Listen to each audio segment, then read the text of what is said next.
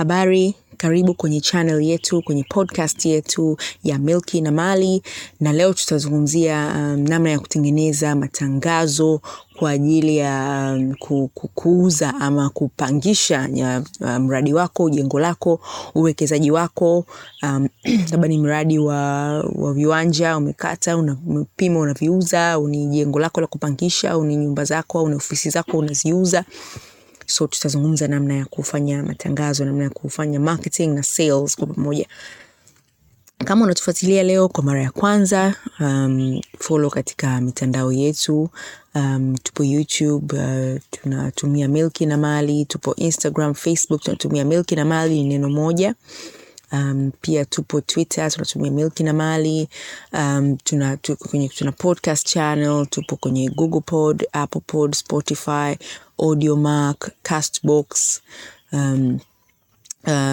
RSS. Tunatumia Milki na Mali.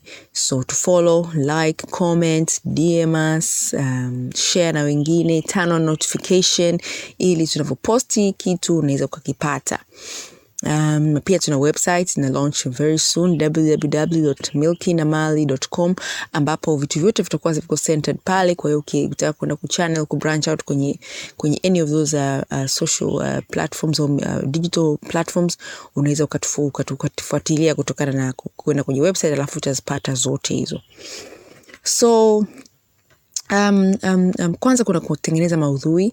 Maudhui yako ni yako kwenye format mbalimbali. Kuna format ya picha, kwa hiyo utamtafuta mpiga picha, atapiga picha nzuri. Ukimwacha mtu mwingine afanye, atapiga picha ambazo ni mbaya, ambazo zitaweza zikafikia wadau wako, lakini wanaweza wasipende ile nyumba kwa sababu wameona picha ambazo sio nzuri. Na ukipiga picha pia, unajua mpangaji, kwa mfano kama ni nyumba ya kupanga, atakuja, ataondoka, atakuja mwingine. Kwa hiyo utakuwa unatumia picha zile. Kwa utapiga picha kutoka kama professional photographer, ama wewe mwenyewe una simu nzuri, utaangalia kwenye mitandao namna ya kupiga picha nzuri. Kuna namna ya kupiga picha za real estate au hotel. Kuna namna ya kupiga picha ya kitu ambacho ni structure, nyumba. Ni tofauti na unapopiga picha za harusi au za mtu, au unapiga picha labda za objects nyingine, ni tofauti sana. Kwa pia kama utaweza pia ukachukua na video, inakuwa ina maelezo labda kidogo, unakuwa unaongea huko, unapiga ile video, au labda umempa mtu apige, anakuwa anaweka na maelezo labda ya maandishi au ya kuongea. Pia uta draft message ambayo inaeleza maelezo ya nyumba yako. Nyumba labda ina madirisha, ina aluminium, ina tiles, ina gypsum, ina choo cha nje, choo cha ndani.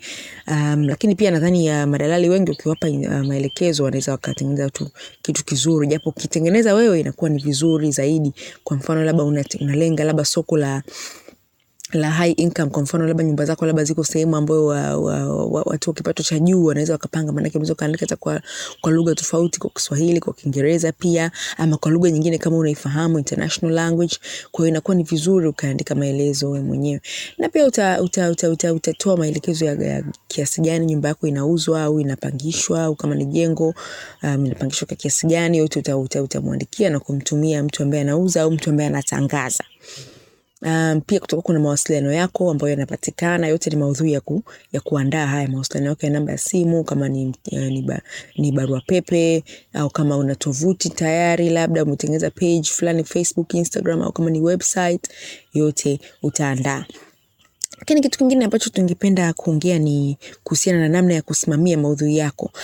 Jengo lako utakuwa nalo kwa muda mrefu sana, na mambo yatakuwa yanabadilika, taarifa zitakuwa zinabadilika every now and then. Kwa hiyo itabidi wewe unasimamia yale maudhui, kwamba kila baada ya muda fulani labda utakuwa umeimprove labda kwenye nyumba yako. Kwa mfano labda ni nyumba ambayo ina kila kitu ndani, umeweka majiko nini, furniture zote umeweka, vitanda umeweka, labda baada ya muda utakuwa vimeharibika, umeweka vingine umereplace. Kwa hiyo kila baada ya muda inabidi wewe una update, labda kama ni picha au kama ni maudhui yale maelezo, unakuwa una update ili taarifa ziwe sahihi, lakini pia taarifa ziwe za muda huo. Kwa mfano namba ya simu unaweza kuwa umebadilisha, pia inabidi uiupdate. Pia katika kusimamia maudhui ni vizuri uweke namna nzuri ya kuweza kukupata wewe, kama unakuwa labda una namba ya biashara ambayo mara nyingi labda inapatikana muda wote.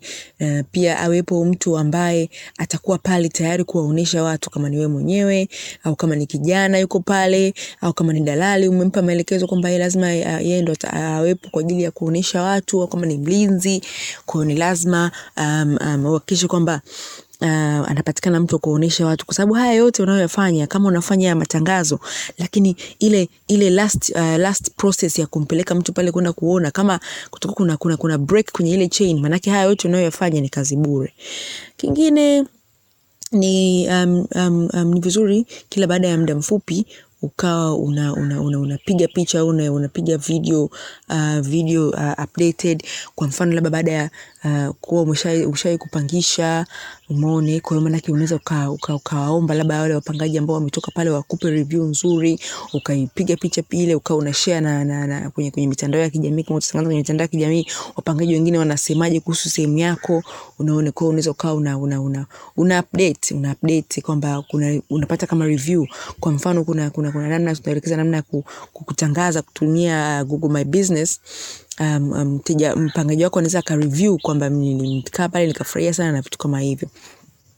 Kwa hiyo utakuwa unapitia mara kwa mara, au kwa mfano kama labda ni mtandao wa kijamii, unakuwa unapitia mara kwa mara kuhakikisha kwamba iko salama, iko sahihi taarifa ulizozitoa. Au kama ni mtu mwingine umemuomba apost labda kwenye mitandao kama Zoom Tanzania au labda kupatana au kwenye mitandao mingine, unakuwa unamuomba kutumia ile link ili ukliki uangalie kama imekaa sawa au haijakaa sawa. Lakini kingine cha muhimu sana ni kufikiria mteja wako ambaye unamlenga, kama ni wa kununua au kama ni wa kupangisha. Mfikirie yule mteja kabla ya kujua utatangaza wapi. Mfikirie kwamba yeye anaendaga wapi na anavyoenda kule anatumia usafiri gani, ili uweze kujua labda utatangaza labda kwenye billboard, kwa sababu billboard inafaa sana kwa watu ambao wanatembea na magari, au utatangaza labda kwenye mabasi, au utatangaza kwenye bajaji, kwa sababu wateja wake labda kama mteja wako atakuwa anaendesha bajaji. Kwa mfano unauza viwanja, labda wateja wengi wao wanaoanza maisha wananunua viwanja wanakuwa wanatumia labda bajaji, mabasi. Kwa hiyo lazima ujue mteja wako anaendaga wapi na anatumia usafiri gani kwenda kule. Pia fahamu kwamba mteja anaangalia kitu gani, au anamfuatilia nani katika mitandao ya kijamii, au anafuatilia nini, anaangalia nini kwenye mitandao hii, kwa sababu mitandao ya kijamii ndio njia kubwa sasa hivi. Mitandao digital media ndio namna kubwa sana ya kutangaza sasa hivi kuliko traditional media kama TV, radio, magazeti. Digital media ime overtake sasa hivi. Kwa hiyo ni vizuri kufahamu kwamba anapoingia kwenye mitandao anamwangalia nani, anafuatilia kitu gani. Pia ufahamu anamtafuta nani akihitaji ushauri wa mambo ya nyumba, mambo ya ardhi. Ni muhimu kufahamu. Kwa mfano kuna wengine unakuta, kwa mfano kuna hapa village wako wanatangaza kupitia mitandao yanafuatiliwa na watu wengi sana. So ni vizuri kufahamu kwamba anamtafuta nani, au ni dalali gani maarufu, dalali mwanamke, dalali msomi. Kuna madalali wengi sana ambao ni maarufu. Kwa hiyo ni vizuri kufahamu watu wanamfollow nani zaidi, au wanamfuatilia nani wakitaka ushauri wa kitu kinachohusiana na ujenzi, ardhi, nyumba na majengo na vitu kama hivyo. Na pia kufahamu anamsikiliza nani. Kwa mfano kama ni kwenye radio, kuna watangazaji ambao wakiongea wanasikilizwa. Kwa mfano kuna Maulid Kitenge, kuna Zembwela, kuna sasa inabidi utafute yule ambaye anasikilizwa kwenye mambo ya ujenzi zaidi, kwenye mambo ya ardhi. Kwa mfano kuna dada yule anatangaza kipindi labda cha ujenzi, yule anaweza kawa ni mtu ambaye anasikilizwa zaidi akitangaza kitu, kwa mfano kitu ni cha ujenzi, kama una mradi wako unauza.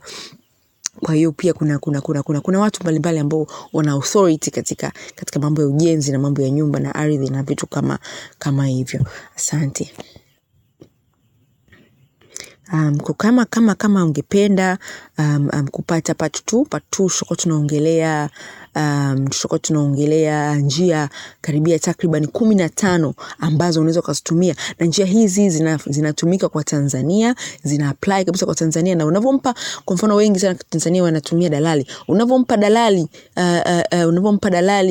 kutangaza nyumba yako, au kutangaza viwanja vyako, kutangaza jengo lako, hizi ndio njia ambazo wao wanazitumia. Kwa hiyo ni vizuri kama unataka kufanya wewe mwenyewe ufahamu ni njia gani ambazo wanazitumia, ni namna gani ambazo wanazitumia kuweza kupata wateja, ili kama una mradi wa muda mrefu au kama unataka kuingia kwenye biashara hii kwa muda mrefu kufanya mwenyewe, unaweza ukafanya wewe mwenyewe, au unaweza ukatrain vijana wako wakawa wanafanya hivyo na wakawa wanakupa majibu ambayo ni mazuri. Kwa hiyo tu follow, tu like, subscribe, share, DM us, tupigie simu, wasiliana nasi kwenye tovuti yetu, tuta launch soon, www.milki.com.